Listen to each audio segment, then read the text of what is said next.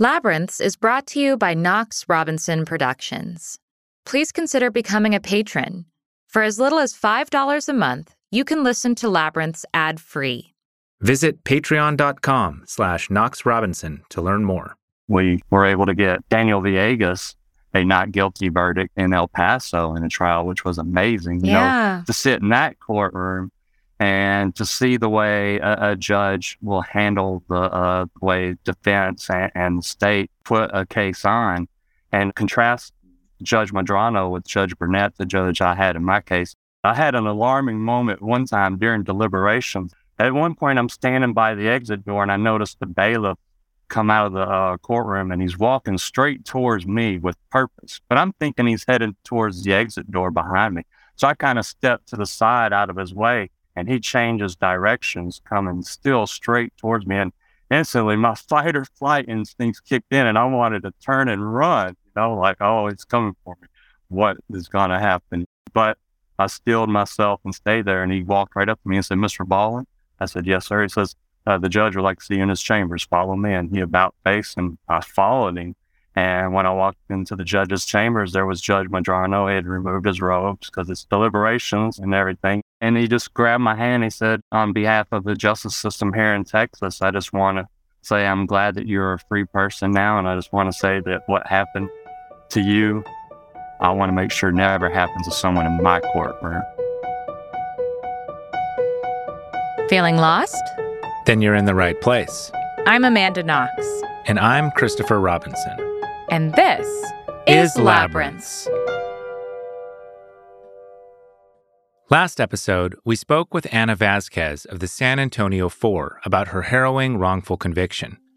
She and 3 other women were accused of child molestation during the satanic panic of the 80s and 90s, a social hysteria that swept up hundreds of innocent people, and often people who stood out as different. Ana and her friends were lesbians in Texas. Jason Baldwin, who you just heard, also stood out as different in his small town of West Memphis, Arkansas.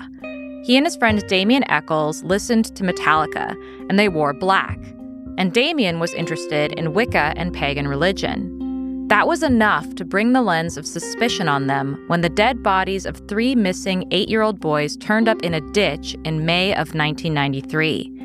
And when their friend Jesse Miskelly was coerced into confessing, the fate of these 3 teen boys was sealed. Despite a lack of physical evidence linking them to the crime, the West Memphis Three, as they became known, were all convicted of murdering the 3 boys in what prosecutors argued was a satanic ritual. Jason, who was 16 at his arrest, was sentenced to life, along with Jesse. Their friend Damien got the death penalty. Today, we're speaking with Jason Baldwin.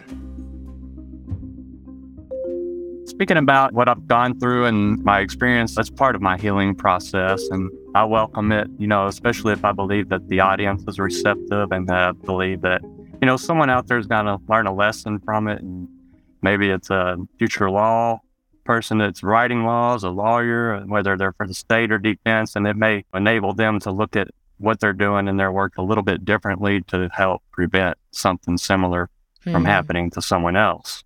I don't hide from my experiences. I draw upon them as a strength. And I do talk about it a lot, usually when I'm invited to do talks and interviews and things. Those are the topics of discussion. But, like anyone, when you're asked to talk about your life, you're asked to talk about your life's experiences. And these, as you and I both share, are similar life's experiences. So that's what we draw upon. We can't just close off that section of our life, because that's closing off a part of ourselves and the wisdom and lessons we've learned during those times. In that situation, when you're victimized, you can carry yourself with grace, or you can become something worse than what they make you out to be due to anguish and grief and not being able to heal and deal with it in a healthy manner. Jason has had a lot of time to reflect on his experience and gain insights from it. But to tell Jason's story properly, we have to explain what it was like growing up in West Memphis, Arkansas in the 80s and 90s. I actually moved to Arkansas on the last day of school for 5th grade. I was living in Memphis, Tennessee, and I came home from school thinking gonna have the whole summer with my friends to swim and play in the trails and ride bikes. got off the bus and there's a U-Haul truck there. My grandparents are there and we're moving to Arkansas while my stepdad's at work. So he's coming home to an empty house. Me and my brother was like, whoa, we didn't know we were moving. My mom's like, if I'd have told y'all would have told him, and he wouldn't have allowed it to happen. So that was astute on her part. But it didn't afford my brothers and I an opportunity to say goodbye to our friends, in the neighborhood and at school, because we all just thought we would be playing with them all summer. But we're kids. We were resilient, and we moved to Arkansas, Lakeshore Trailer Park. My grandmother gave us one of her rent trailers to live in rent-free, which was very nice. I had an obligation to be the groundskeeper for her other rent trailers, so I would push the lawnmower and mow grass. But my brothers and I, we made friends fast with the kids in the trailer park. My mom was like, hey, y'all want to go swimming at the VFW swimming pool? And it's in West Memphis. And because everybody, male in my family pretty much served our country, in foreign wars, we had a membership to, VFW, Veterans of Foreign Wars. And so we could go and swim in the swimming pool free as part of our membership as our family.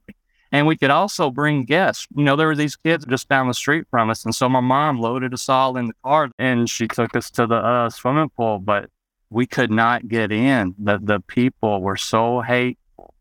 They were throwing pickles at us. They were calling us racial slurs, calling our friends ends, calling us end lovers. And we couldn't get in the pool. Wow. My mom took us home and when we got home, my grandmother comes kidding up in the yard. They had called her and recognized her car. And she berated my mom in front of all of us. She goes, I didn't give you that car to chauffeur a bunch of ends around. And she used the full racial slur. And so it was then that I learned about racism. I learned that West Memphis is a racist town, that my grandmother was infected by racism. I've often wondered, if someone there in that swimming pool, some kid didn't go home to a parent who was a police officer or something, and they didn't ask him, well, how's your dad at the pool? And if they didn't say, hey, you wouldn't believe what happened. This dude tried to bring a bunch of ends to the pool, right? Well, we showed him. We ran them all.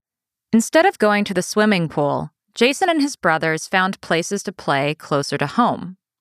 Out in the middle of the soybean field, which our trailer park was in, there were these old sheds. They were abandoned. They didn't have any signs on them that said no trespassing or anything like that. And all of the kids had played there for generations, for years. And I don't know how long it takes for a tree to grow, what their lifespan is. I don't really know what kind of tree this was. But it had evidently began its life outside the building. But during its growth, it eventually hit the side of the building and pushed its way into the building and lifted the roof off of the building. And I say building, it was a tin shed, Yeah. Tin roof, tin shed, and it didn't have a floor. It was a dirt floor. They showed us this. You climb up the tree on one side, and then you're outside, and then you climb down the tree on the inside, right? And then in there greeting you would be sunflowers looking up because they were getting the sun from the roof lifted up. And to us, it was like, Lord of the Rings, a treant. They were holding the roof up, inviting us in. And then inside were these old shells of cars, tore up car frames and stuff. And to us, in our imagination, they became Millennium Falcons, X-Wing TIE fighters, and things like that. And so we played there every day that summer. Every day. We'd swim in the lake, play hide and go seek in the soybean fields, play Star Wars in the shed, And then one day something happened that had never happened before. And the front doors came screeching open, almost like Darth Vader was there. And it was the police, and they rounded up like a dozen of us, just kids ranging ages from 8 to maybe 12. I was 11. My brother Matthew was 9. And took us to the police department and says, hey, we need your phone number. We're going to call your parents to come get you. Y'all shouldn't be playing out there. Don't worry, you're not in any trouble. We just want to know, who told you about this place? When did you first start playing? Do you have any brothers or sisters that played there that weren't here today? Any cousins, any other friends? And so before the end of it, they had ended up arresting every single kid in the trailer park and taking us all to the police station. And eventually, some kids they pressured in the sand that they had broken things in there when really none of us broke anything in there. If anything had broken anything in there, it was due to negligence and time and the elements, you know, and not us. To us, it was our place, you know, our clubhouse, or you know, it was sacred to us kids, you know, where we went to have fun, you know, until the police were there. And so we ended up getting a public defender, and Mr. Montgomery was ours, you know, my brothers and mine, and my mom would take us there, and he would tell us, he's like, I can't believe that they're charging you with a crime for this. I'm going to talk to the prosecuting attorney and get charges dropped. Just stay out of there, you know, no trespassing. And we'll make sure the owners put up signs, no trespassing signs. And it seemed fair and reasonable, and that's what we thought was going to happen. And so all of us ended up going to court. Prosecutor Fogelman, he gets up and he says, Your Honor, I think 2 years in the state reform school would do all these kids some good. And Mr. Montgomery stood up and followed that with, Your Honor, I agree. Wow. And before the judge could say anything, my mom jumped up and said, Your Honor, my sons aren't going to kids' prison. And the judge said, Ma'am, counsel, come to the bench. And they went up there for what I know now is an ex parte meeting. And when my mom came back, she had that look that mothers get that you can't argue with, that means she's putting her foot down. And when she got to where I was seated, she put down some paperwork. She said, You will sign this. You will not argue with me. And I ended up signing like everybody else did for 5 years probation and a $500 fine. Wow. That was $500 for me, $500 for my brother. And then some kids' families had 5 or 6 kids in their families, you know, tragically struck by that. And so for us, you know, our family budget, we only had $100 budget for all 3 of us kids for Christmas. You know, so, and for us, that's 10 Christmases gone for my family. If you add my $500, my little brother Matt's $500.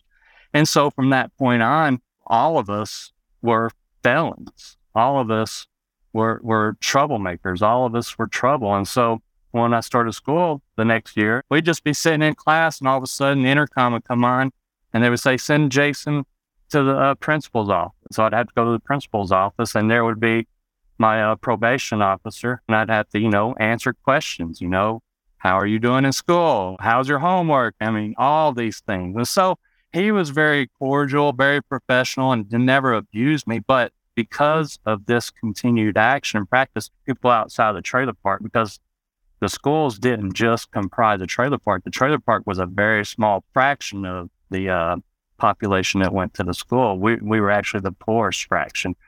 Everybody else lived in the houses, and, you know, we're nicely dressed and stuff. And so this burden was even harder, made life even more difficult for us, because now instead of talking to us directly, people are just saying behind our backs, why do those kids always get called to the principal's office? Oh, you didn't know? They're all trouble. They all are on probation or parole and have a probation officer. And so that gave our trailer park this horrible reputation. And then it made it to where we were ostracized even worse than normal. Wow. And so we weren't even allowed to associate or be friends with anybody at that point. Anybody outside my trailer park, it was very difficult to be friends with people inside the trailer park. You can't be friends with them if they have a record. Friendship was very difficult, you know, in those years, being able to have a friend legally and being able to have a friend that's worth having.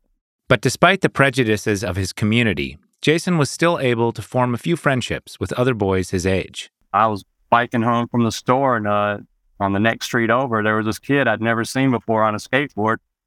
And we struck up a conversation, and he let me ride a skateboard. I let him ride my bike, and we became friends. And he was like, I saw you in study. I'm blind. At the time I didn't have glasses. I can't see that few feet in front of my face. I was like, oh, well, I didn't see you, but here we are now, dude. Hey.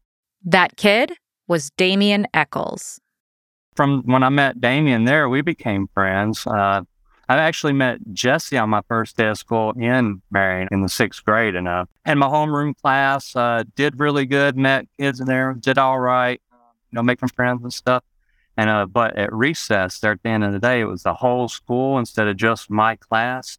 And I'm out there talking to people, still doing okay, cool and everything. And next thing I know, I notice out the corner of my eye, like blurry shape, not that vehicle, moving really fast towards me, right?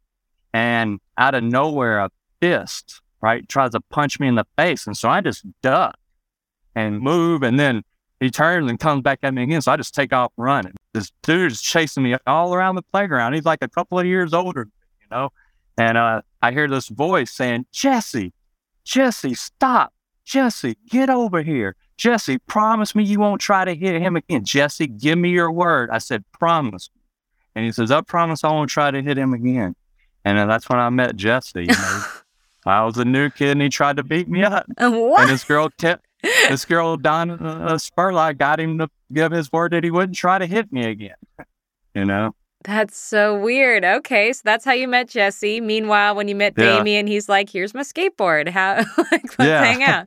Right. So there's your different compare and contrast. And I would get to know Jesse better. He would, later on, a couple of years later, maybe in the 8th or 9th grade, he would move on the same street I lived on for like part of a summer. He lived there, and so I'm like, oh, okay. Hey, don't try to hit me. But I didn't say that, but I'm kind of looking at him like, it's right here on my street. You got to try to bully me. I mean, does the promise still stand? And not that we've been around each other, but he was cool and a good neighbor and stuff. We got to know each other, got to know his dad really well. But then he moved back to Highland Trailer Park. When you're a kid at that age, and then you're bound by probation, and you can't really go far, from your home. You have to stay close.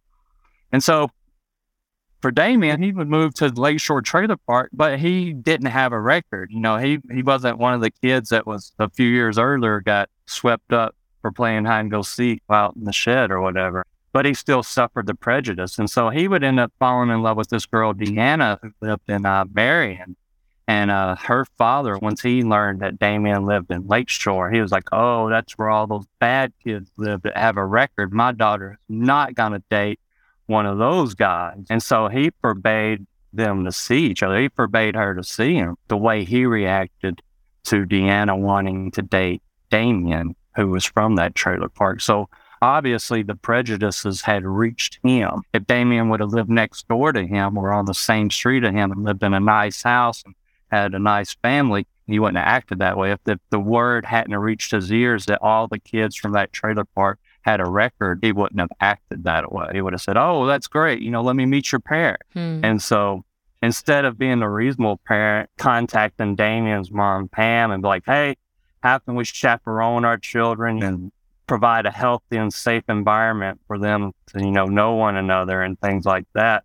How can we work together on this? He decided that he would try to destroy Damien and even destroy his daughter if that's what it took. He would ground her, and it got to the point where not only was she not allowed to go to Damien's house, but Damien wasn't allowed to come over there. And once he found out that at school that they were still able to see each other between classes and that Damien was carrying her books for her to class, he contacted the principal and made sure the principal had communications with the school teachers to where if they saw Damien and Deanna together, they would physically split them apart, like get in between them and like, no, y'all can't be around each other or you're going to detention.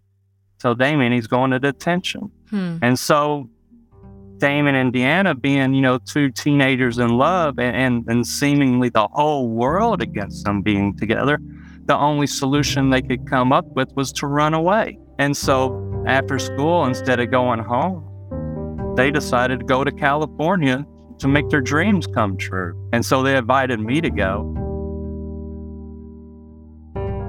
The story of Jason's youth sounds like a Mark Twain novel, a story of good-hearted boys up against a world ready to paint their play as mischief, with the kind of wandering plot where one misadventure follows another, twisting like a creek through the countryside. It's not the kind of story where you expect to find the mutilated bodies of children or accusations of satanic rape and murder. It never is.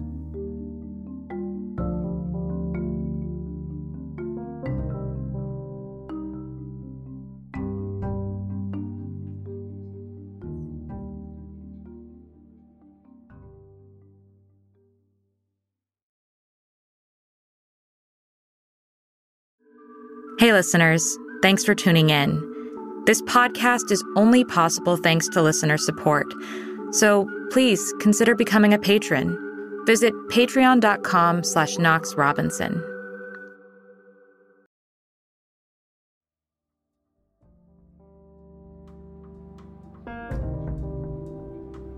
While Damien and his girlfriend Deanna were fighting to stay together in spite of her father's biases, Jason was dealing with his own emotional upheaval when his birth father came back into his life.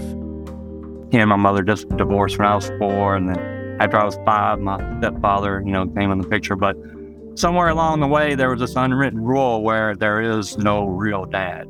You call your stepdad dad, and that's your dad, even though he doesn't have the same last name. And even though I have very strong memories of living with my father, and I see him in these memories, I know he's there. The guy that I remember when I have these vivid memories, I'm sitting on this floor in this kitchen, and I'm leaning. I know it's against my mom's legs, but I've got this giant bowl of cake batter, right? It's not full, but it's like Sure. I got it everywhere. And in front of me, I can see sitting at the kitchen table, this man with this big old beard, and he's holding this little baby. And I know that's my dad. And that's all there is to that memory. But I see him, And then there's another memory where I'm sitting at a coffee table in front of the TV, and there's this tomato cut really weird looking with this gunk in it, right? And there's another one next to it, and there's that same man taking a bite saying, "Eat it. It's good. See? And it was tuna salad that my mom had made, putting the tomato with it. I was like, I'm not eating that. And he was like, oh, it's good. I remember that. That's a memory I have. I can't lose it. I don't remember anything before it or after it, but I remember that.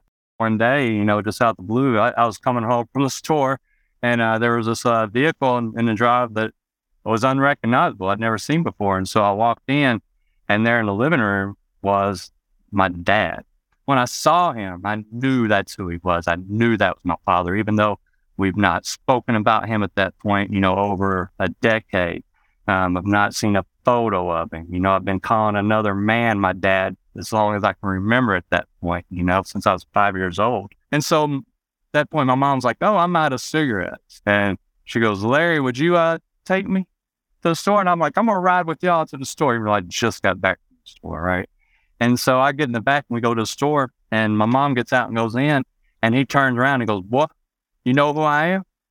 I say, yeah, you're my dad. I see this look, like I knew he wouldn't forget me in his face, and he just kind of nodded. And my mom comes back into the vehicle, and he tells her, he's like, he knows who I am. And she immediately goes into hysterics and starts slapping him and telling him, you promised you wouldn't tell him, And then he's like, I didn't tell him. And I'm like, Mom, I remember him. I know it's mad. She goes, you can't effing say that. Don't effing lie to me. You don't remember. You can't remember. I'm like, I do remember, And so my dad would invite me and my brother, to come visit, for Christmas and get to know his side of the family and to meet his parents, those other grandparents that I don't remember, that I don't know, and to meet his brothers, meet his sister and their kids and everything. And so my brother and I, we go out to Sheridan, Arkansas, in the middle of Arkansas, south of Little Rock. And we're no longer on the edge of Arkansas. We're going way out in the middle of Arkansas now. And I meet all these people. I meet my grandparents. I meet my uncles and aunts and stuff. And it's Christmas time. I meet my cousin, and it's so wonderful, and it's great. And there's just so much love and warmth. And so when I go home, and on the way home, my dad, he's like, hey, you're a teenager now. What would you say about coming and living with me until you graduate high school? We'll get you a job at the store, get you a vehicle, you can go to school out here and everything, talk to your mom about it. And so when I got home, and it's still a Christmas holiday, and I talked to my mom about it, her reaction was, oh, you don't love me. You hate me. And she has a nervous breakdown, and she would attempt suicide and would slit her wrists or her neck, her elbows and stuff. And so I would find her and call 911 and stuff. And so when Damien asked me to run away with him and Deanna, I couldn't, because I can't imagine what my mom, how she would react, And so I couldn't go with them. And I couldn't give him any advice that would help him stay there still and be with Deanna too. And so he would run away, and they would, of course, get caught. And he would go to get locked up, and I would learn later in a mental institution. He would go to kids prison where they tried to send me, which is, juvenile hall and everything. And he went through hell. He already, suffers mental trauma, and he has to be medicated and has to be counseled. And this had to be done with care. And so now he's in a situation where he's ripped away from the person he loves, and he's feeling the unjustness of that, and he's put in a place and where he's deprived of his medication, and where he's basically, tortured. And the people there who are supposed to be counseling him aren't counseling him. They're antagonizing him, and patronizing him, and just making things worse for him and not giving him the medication. And so then they would use that, record later, when we would go on trial for a crime we didn't commit to try to give him the death penalty and succeed in doing that. And so all that stems from the prejudice of West Memphis. You asked what was growing up in West Memphis and Marion like, and that's what it was like. The prejudices of West Memphis were already strong enough to keep two young people in love apart. But they would only get more vicious after the bodies of 3 8-year-old boys, Stephen Branch, Christopher Byers, and Michael Moore, were found mutilated in a creek bed.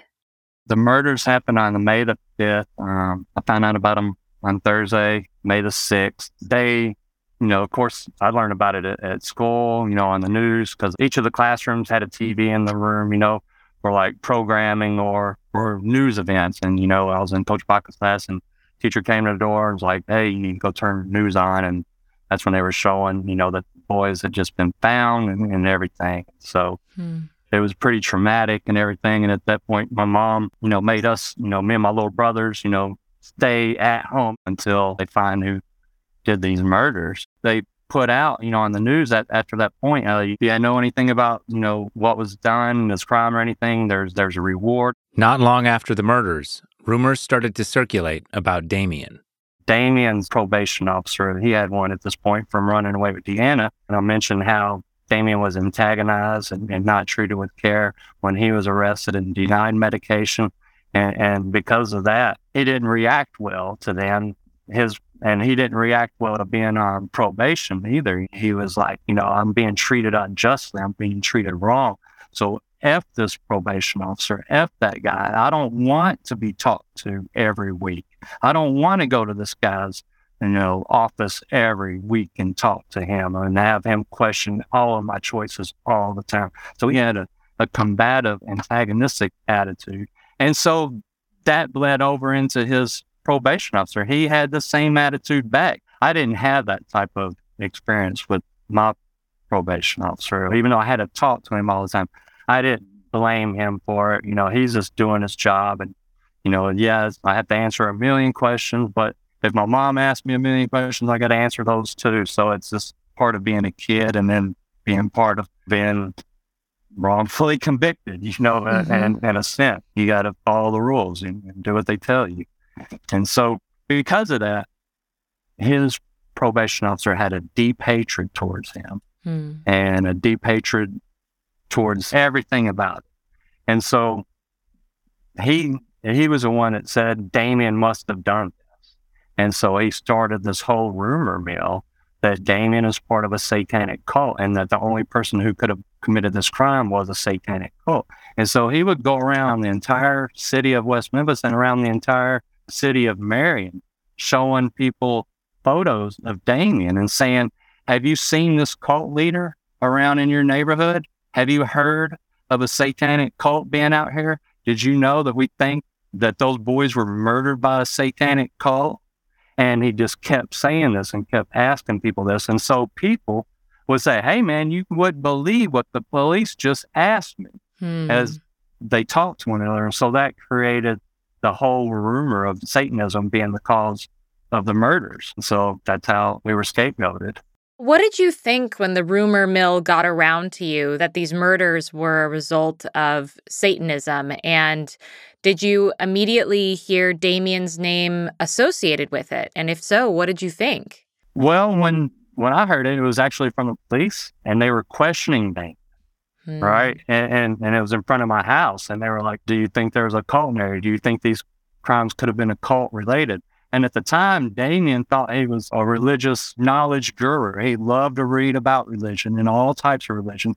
So he thought this could be a career opportunity for me to advise the police, because he didn't know who committed the crime, but the police were telling him that it was satanic. So he offered any information that he knew about Satanism and cultism and things like that, not realizing that they were targeting him to be the scapegoat and anybody around him. And the way that the police operate is they will target people around you and lie to them and lie to you to the point and tell you that they have all the evidence in the world against you in order to make you lie against the person they want to, make fall for the crime. Yeah. So that's actually really interesting that the police were coming around to people's houses, coming around to the trailer parks, asking people about cults and Satanism. And then they called Damien in, and Damien, who's doing a bunch of reading about different religious practices, is like, oh, I can tell you about cults. And then they turn that into, he's a cult leader. Had you ever heard of the Satanic Panic before all of this had happened? I know you were so young. No, and I didn't watch the news and things like that. Only things that were forced upon me by school. But I was a kid, and then had my own problems, to face and my own life to live, and I wasn't as world wise as I grew up to be now. Yeah. No, I had not heard of the Satanic Panic at that point. Mm-hmm. No, I had been wrongfully convicted in a sense at the age of 11. And even though at that point I was still kind of blame myself, because I'm like, I was there playing hide and go seek. So in essence, I felt guilt for it, even though I didn't really felt like I deserved the punishment, because there wasn't any, no trespassing sign. And I didn't break anything, and I never saw anybody break anything in there either.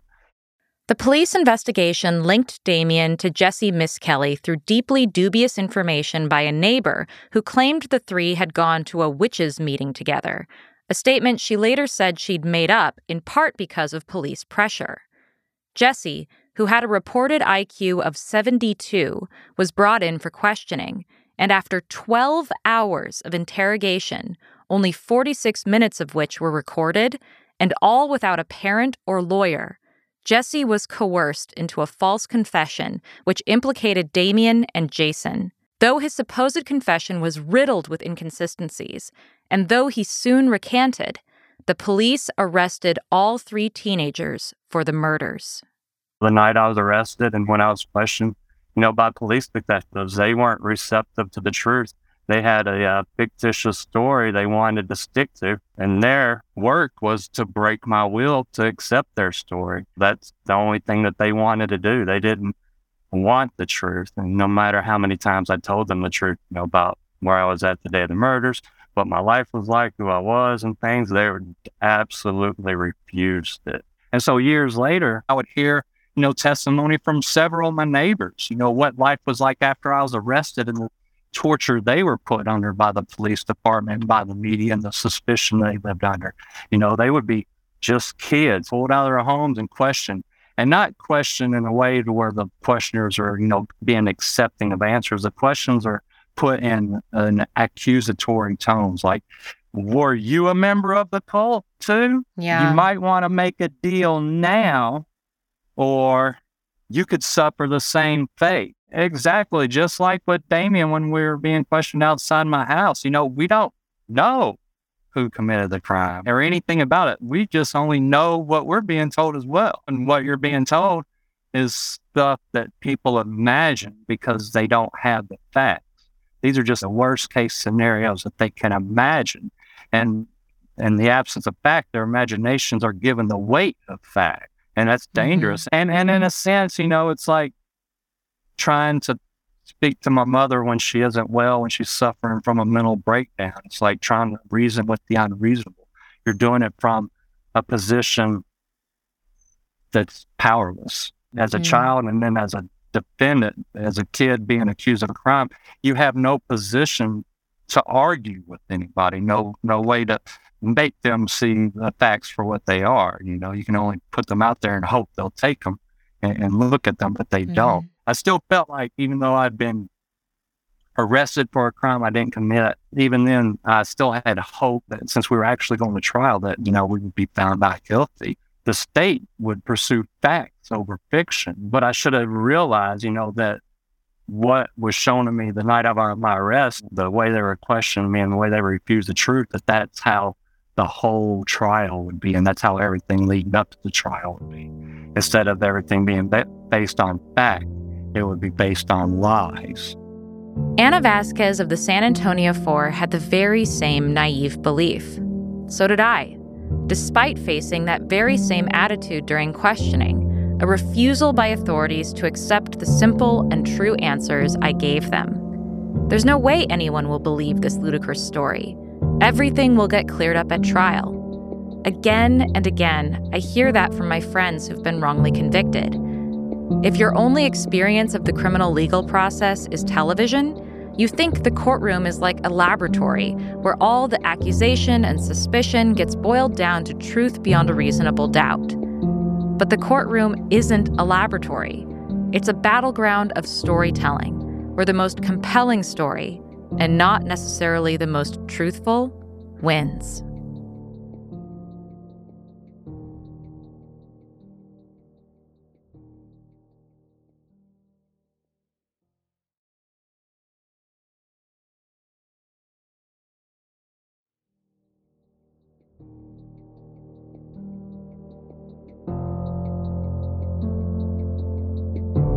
Jesse Misskelley was tried separately from the other two and was convicted and sentenced to life in prison. Jason and Damien went to trial together.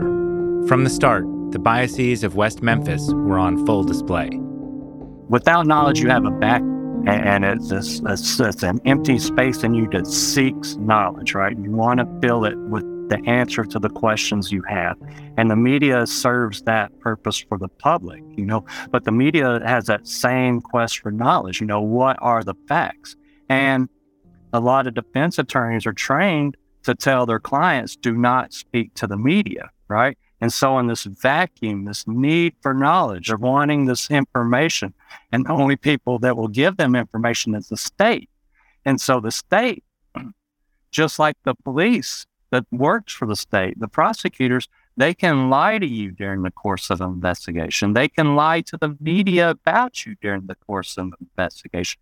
They don't have to give the facts. And when the police do this, and the media run with it and put it on TV and the radio and in print for their viewers, we all absorb this information thinking it must be true, it must be factual, it must be accurate. We never question. We're not trained to question it. We're trained to believe that the police and the state are there to protect us and to serve us and to serve the interests of justice and to find the truth. We're never told that the Supreme Court gives them permission to lie to any of us about a crime. They will lie about us, and they can do so with impunity and immunity and no punishment whatsoever. And because of that, the deck is stacked against innocent people who find themselves under the crosshairs of the justice system. My attorney, he pulled me to the side and whispered in my ear, and he says, remember the judge's orders. No matter what you hear, no matter what you say, you cannot react to it. You are to remain stoic and quiet. You will get your chance to address that. And so here's comes Michael Carson and tells these lies that I had told him in the county jail that I had done these crimes when I never told him. I'd never heard of Michael Carson until he was walking in the courtroom. Michael Carson was another teenager who was in the county jail at the same time as Jason. He testified at trial that Jason had confessed to him that he had taken part in the murders. False testimony from jailhouse informants, by the way, is one of the leading causes of wrongful convictions. And we weren't even allowed to question why he was in the county jail. We weren't allowed to question him because he wasn't the one on trial. He was protected by the state. And I, the innocent person, Damien, the innocent person, Jesse, the innocent person, were not protected. We were victimized over and over again. Even the whole satanic thing, what was lies. They mentioned he has 12 black T-shirts in his closet, is what Fogelman said. Yes, I had 12 black T-shirts, but I also had other colored T-shirts and button-up shirts and different things. I had a gray Journey T-shirt of the Escape album with the red half sleeves. I had a white Motley Crue Dr. Feelgood t-shirt. I had a white Ozzy Osbourne t-shirt. I had all different types of colored t-shirts, besides black, but he only said black to prejudice. It wasn't a whole truth because he wasn't interested in presenting the truth to the jury, only half-truths and lies in order to enable them to convict us not on fact, but on their prejudices. Of course, it wouldn't matter if all Jason ever wore was black clothing. His taste in clothes, like his love for heavy metal music, was completely irrelevant to the question of whether or not he committed murder. But when your character is assassinated in the courtroom and in the media, you're forced to waste time justifying small details like these about your life and personality, anything that makes you different from the people around you. And for the prosecution, bringing up these details seemed to work. The jury in Jason and Damien's trial wasn't inclined to be sympathetic to them. They weren't a juror of our peers, as they say. First of all, since this was a death penalty case, the jurors had to be what's called death penalty qualified. And so anybody who's my peer would not be allowed to be a jury. Anybody who doesn't believe in the death penalty would not be allowed to be a juror in my case. And the people who are skeptical of the death penalty are usually the people who understand that the police can lie to a person in an investigation. The people who believe in the death penalty are usually people who believe that the police are not empowered to lie, who will be honest. And so therefore, in a trial, when you have a fact being contested by two different people, and one is a police officer, a death penalty qualified juror is going to believe the police officer and not you. And so that's prejudicial.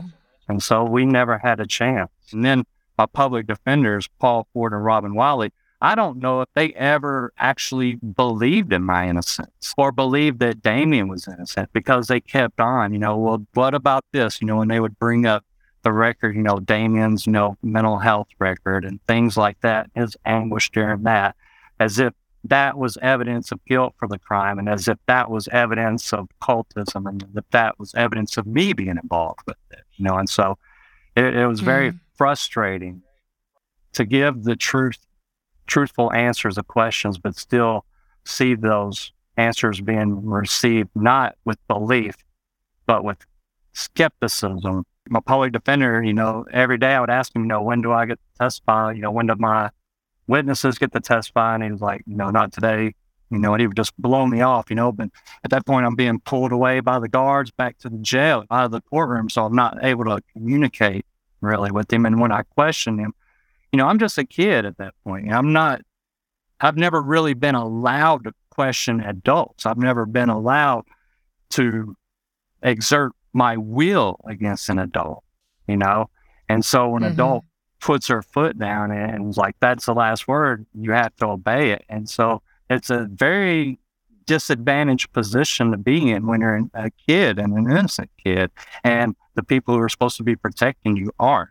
There it was. My whole trial was ended, and I was never given an opportunity to testify. My witnesses were never given an opportunity to testify. Jason was sentenced to life in prison, while Damien was sentenced to death. But meanwhile, one of the most important developments in the case of the West Memphis Three was underway. During the trial, filmmakers Joe Berlinger and Bruce Sinofsky had begun filming a documentary about the case. That movie was called Paradise Lost. They went down to Arkansas thinking they were making a film about three depraved teens who'd committed horrible murders. But in the course of filming the trials, they came to the conclusion that they were documenting a tremendous miscarriage of justice. There's this woman in Los Angeles, Kathy Bakken, and she has the coolest job in the world. She gets movies before everybody and gets to watch them. That's her job, right? And then she, right? Like, how you're waiting on a movie to come out, you see an advertisement, and you're like, oh, in 2 weeks it's in theaters, and you got to wait. She's already seen it a long time ago because she gets the movies and she makes the cool poster art. She makes the movie art, that you see at the movie theaters, that you see, on the display, advertisement. So she gets Paradise Lost as part of her job, and she watches all types of movies. even ones that she doesn't like. It's part of her job, but, she gets like watch ones she does too. And so when she watches it, she's like, oh my God, she's horrified, that we were railroaded in such a way. So she shows the movie to all of her friends, to Burke Sauls, to Grove Pashley, to Lisa Fancher. And they write Damien, they write Jesse, and they write me. They're like, oh my God, and so we write them back. They're like, hey, can we come visit you? I'm like, yes, please. And so they come to Arkansas and they go to Dan Stidham's office. And he was Jesse Miss Kelly's trial attorney. And they're in there talking to him about the case, before visiting us. And they're like, what's being done legally? And he tells them, he says, listen, the truth is this.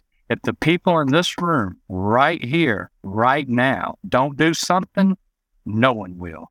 That small group of people would go on to make the website WM3.org, which became an essential source of information about the case. When the documentaries came out, people all over the world saw, what we went through and started writing us and getting on the message boards and started calling, for justice and help and everything. And that's when things started to change. That's when they started raising money to hire attorneys to represent us post-conviction, started paying for DNA testing to get done, or to hire attorneys first that just argued that we would be allowed to get the DNA testing because the state fought us every step of the way, to hire investigators to do investigations. And so that's when people started supporting us. And, the theme was usually the same. Hey, I was just like you as a kid. I listened to heavy metal music, rock t-shirt, incredible mullet, stuff like that. That's when the support started, and that's what gave us hope. Support for the West Memphis Three grew exponentially, with celebrities like Eddie Vedder, Johnny Depp, and the Dixie Chicks joining the cause. Finally, in 2010, the Arkansas Supreme Court ordered a new evidentiary hearing for the West Memphis Three. Their attorneys were preparing for a new trial. If they won, the state would potentially have to pay the three of them millions for their wrongful convictions. But before they went to trial, Jason's attorney came to him with another option. It was a Wednesday, August the 10th, and they said, Baldwin, go back out into the hallway. Just as I was walking in, they need you at the control center. You have an attorney visit. And all the times I've had an attorney visit, I know well in advance. So this one was an unannounced one, which told me something was up, even though I knew at this point we had an evidentiary hearing set for December the 22nd in front of Judge Lacer. There's things going on in the case, investigations happening and things like that. A lot of communications behind the scenes with the state's attorneys and our attorneys trying to get things agreed upon as far as testing and stuff like that, rather than fighting, in front of the court and litigating and everything. And so I go and get strip searched and all that stuff, before going up front to the shift briefing room where they would have the attorney visit. And as soon as I walked in, there's Blake, my Arkansas counsel. He's like, Jason, what would you say if I told you you could go home tomorrow? I said, I hear a big butt in there. He's like, yes, let me tell you about the Alford plea. I was like, oh, I know about the Alford plea. He was like, I have to explain it, as part of my requirements as your attorney. I have to legally explain every offer of the state and everything. And so he had everything printed out and we walked through it and everything. In an Alford plea, defendants can plead guilty while still claiming to be innocent. It allows them to walk free, but it also allows the state to maintain its conviction record without having to admit fault for a wrongful conviction.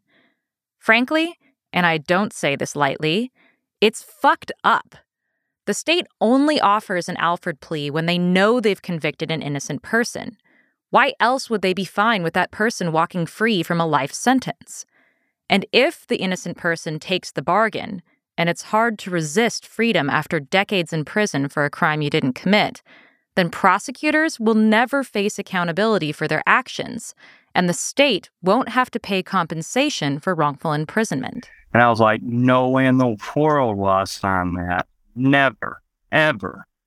And gave me a hug. He's like, I'm proud of you. I was hoping that's would be your response, because we had everything on our side. We finally had DNA testing happening, even though the state didn't agree to test everything we wanted. They did agree to test some things, and those things showed that we were not who was giving that DNA, who was there at the crime and stuff, who committed the crime. And so I was very hopeful for the upcoming evidentiary hearing. I was hopeful for a trial. I had a very dear friend at the time. I called her that night and everything, and of course, she had been talking to Damien's wife, Lori, and everything. Of course, everything was a buzz and stuff because case. And I was like, hey, they offered me an Alford plea today. We'll talk about it, Saturday when you come visit, because she was going to come visit me that Saturday. And she was like, awesome, I'm glad you said no, Of course, she didn't know anything about Alford plea. She just knew plea, She knew I was looking forward to the trial and everything, and finally proving our innocence and, getting the honor of our names back and going home. And so this was like mental torture. Saturday happens, you have a different set of clothes that you wear for visits. They don't want people to see you in your normal rags, right? And so I get my visitation, which is against the rules for you to put on your visitation clothes if you don't have a visit scheduled. And you have to get them scheduled ahead of time, like whoever wants some visits. So you have to be on your visitor's list. They have to call and make an appointment to visit you. And then there has to be an opening for that visitation day, because it's of limited spaces and stuff. And so I had one scheduled. And so visitation is from noon to 4, but they have a 1 o'clock count time, right? And when they do count, they lock the prison down about 20 minutes or so before count time to start getting ready for the count time. So if you have a visit, you always want your visitor to get there early enough to where you can get called out and they can get processed, and the guards can call you out of the barracks or from work or wherever you're at, and you can get there in time before that 1 o'clock count starts. In essence, you want to be called around 12, 12:15 or 12:30, because after 12:30, you might not be called until after count is cleared. And because visitation is going on and because people aren't in their normal areas, they tend to mess up count a lot on visitation days. And so the count, instead of being 10 or 15 minutes and then they unlock the place down, might be 30, 45, an hour, 2 hours, 3 hours. And sometimes for the lucky people who got out on visitation, they might say emergency count, everybody head back to the barracks, for a recount, and so that's what you definitely don't want, because then they won't restart visitation back up, and you just missed your visit. And so I'm sitting there right in the day room. I got my visitation clothes. I'm looking at the television. I'm in front of the door. I'm by the call box waiting on my name because, I got a visit coming up, and so 12 o'clock rolls around, the earliest possible time they'll call. They start calling people, names and stuff. People start going to visits, not me. And then 12:30 rolls around. I'm sitting there looking at the clock. And so, you're thinking, at this point, I've done 18 years. What's time, right? What's time, right?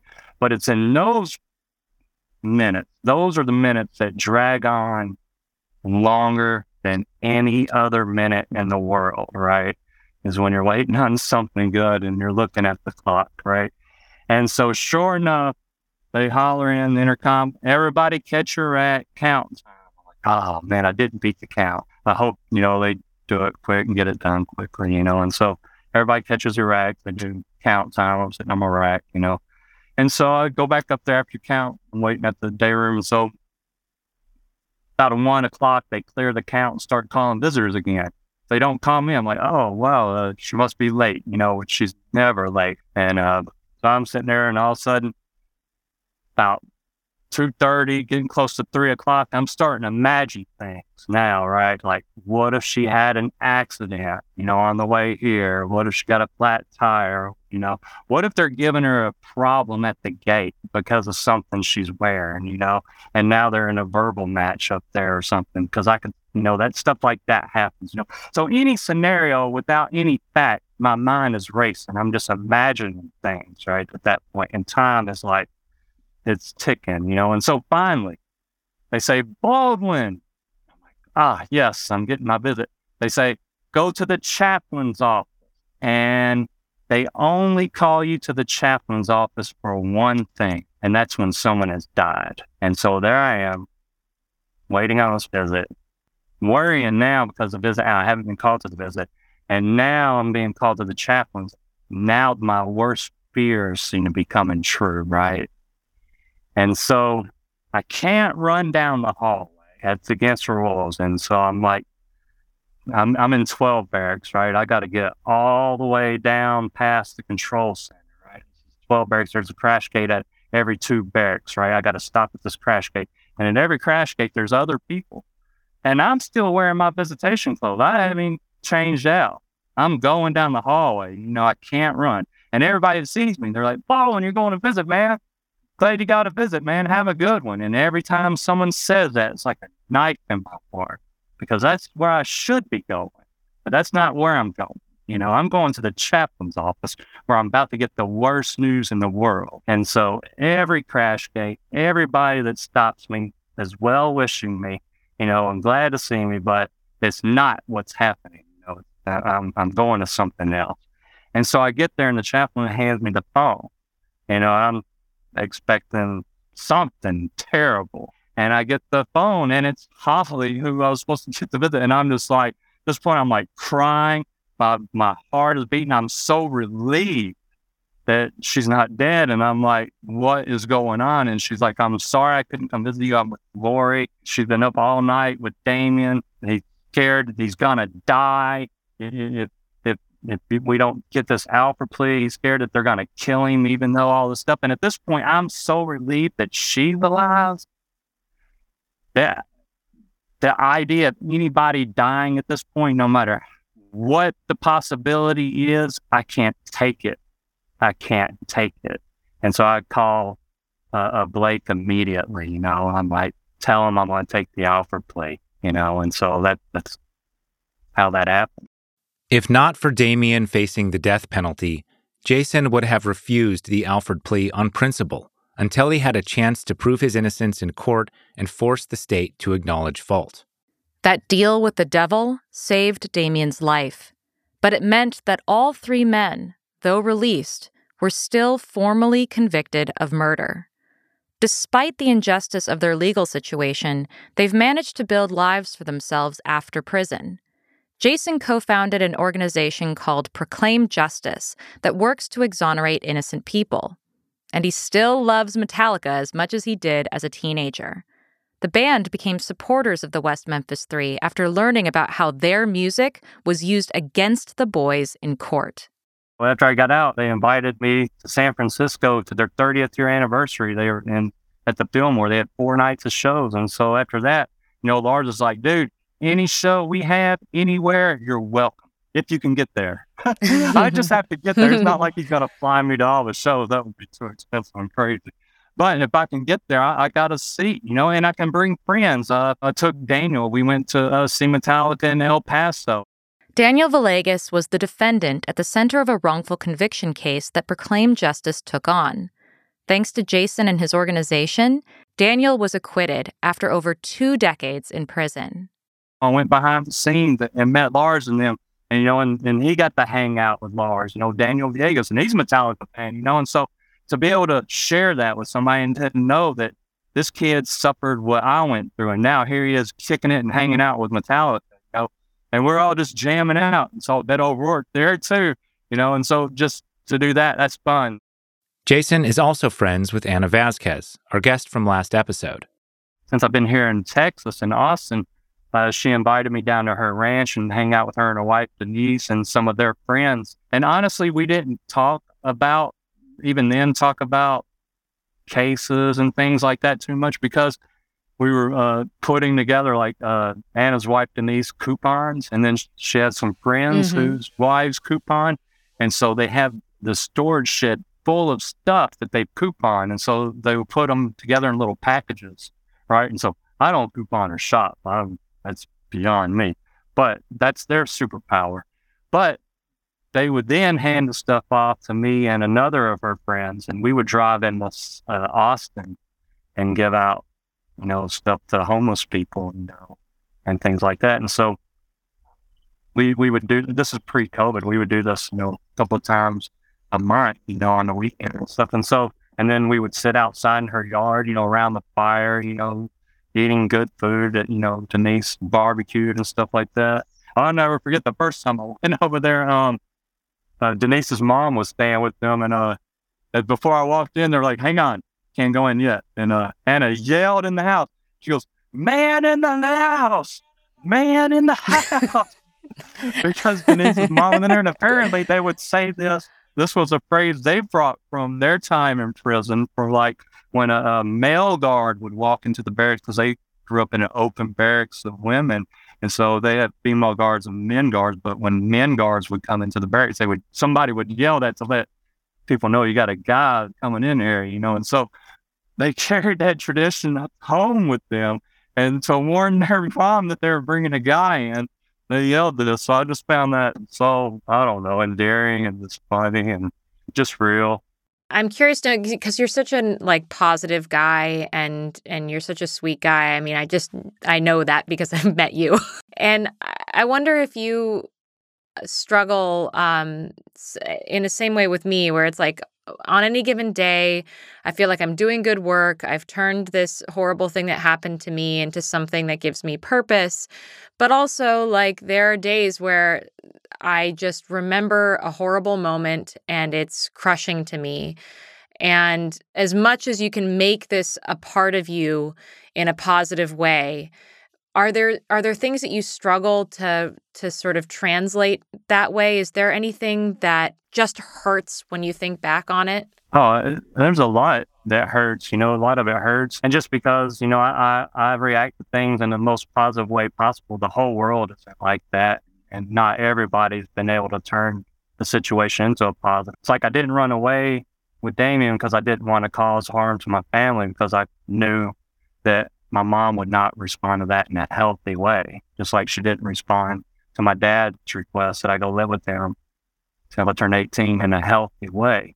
And so she didn't respond to me being in prison in a healthy way, and she still had my 2 younger brothers to care for. And so those things like that were beyond my control are the things that hurt the most. And even though while inside and in prison, I tried to be the best positive role model for them that I could. I got my GED in there. I applied myself and worked above and beyond what was called for in the terms of my condemnation to serve a lifetime of hard labor. I served every day in hard labor, but I went above and beyond that.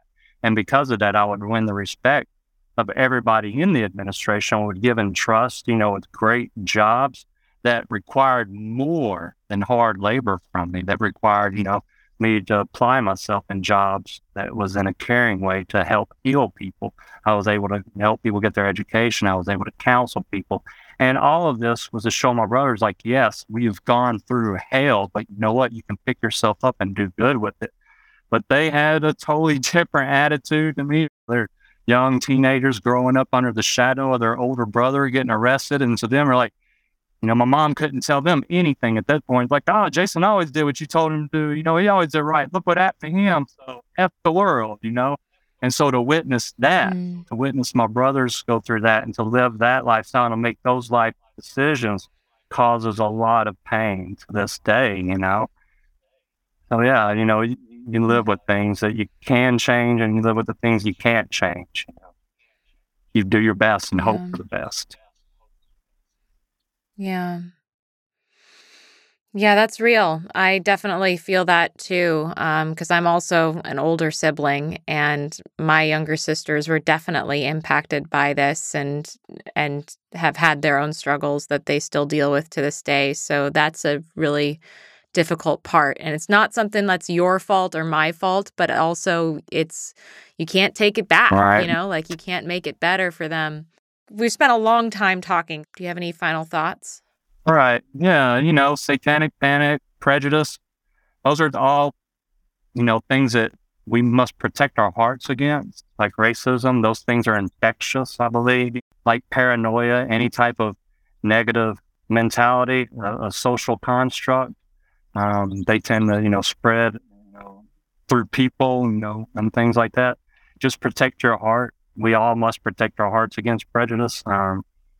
against fear of the other, against fear of the unknown, and against just dislike of people's personal choices, and lifestyles. Just because someone has a different lifestyle or set of beliefs than yours doesn't mean it's wrong, and doesn't mean that you're going to be forced into that lifestyle or beliefs. It just means that they're free to exercise their liberties in the best way that they see fit. And I just ask that people respect that and not try to think that, oh, that person's living that way, I'm going to be forced to live that way. No, just let people live their lives freely. And then when it comes to crimes and things like that, it's a very difficult paradigm shift to look at the news, and when they say suspect, to not think, oh, well, that's the person who committed that crime. For the justice system to work, there must be what's called, the benefit of the doubt, the preponderance of the evidence.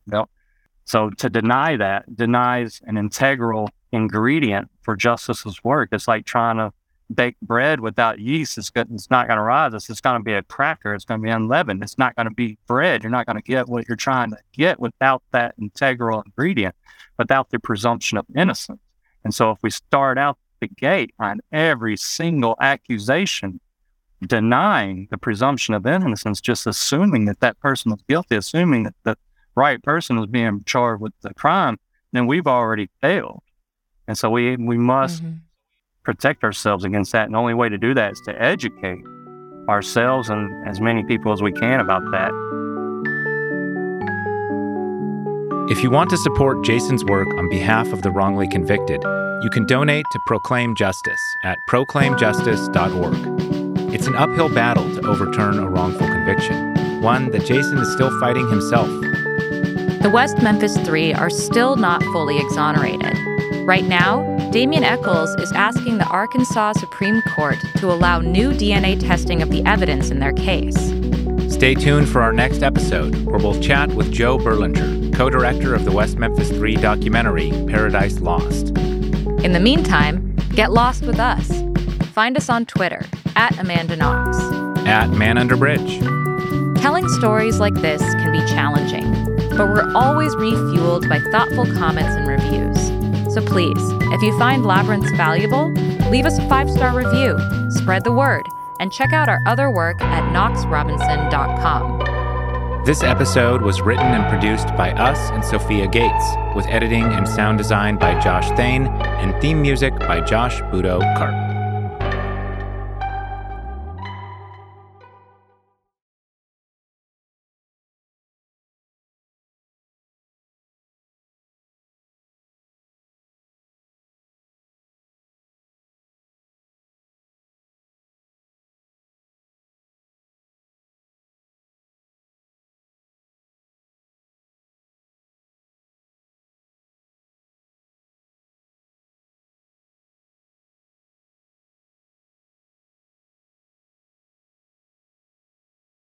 In the Labyrinths podcast system, the listener is serenaded by two separate but equally important hosts, Amanda Knox, who brings authenticity and empathy, and Christopher Robinson, who brings intellectual curiosity.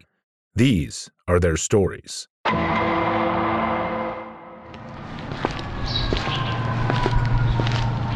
What do you think, Knox? Looks like a podcast junkie, shot up with one too many ads. Should have become a patron from the looks of it. Who wouldn't prefer ad-free episodes and signed books and live video hangouts over overdosing on ads in an alleyway? Don't patronize me, Knox. Leave that to the listener. Visit patreon.com/Knox Robinson.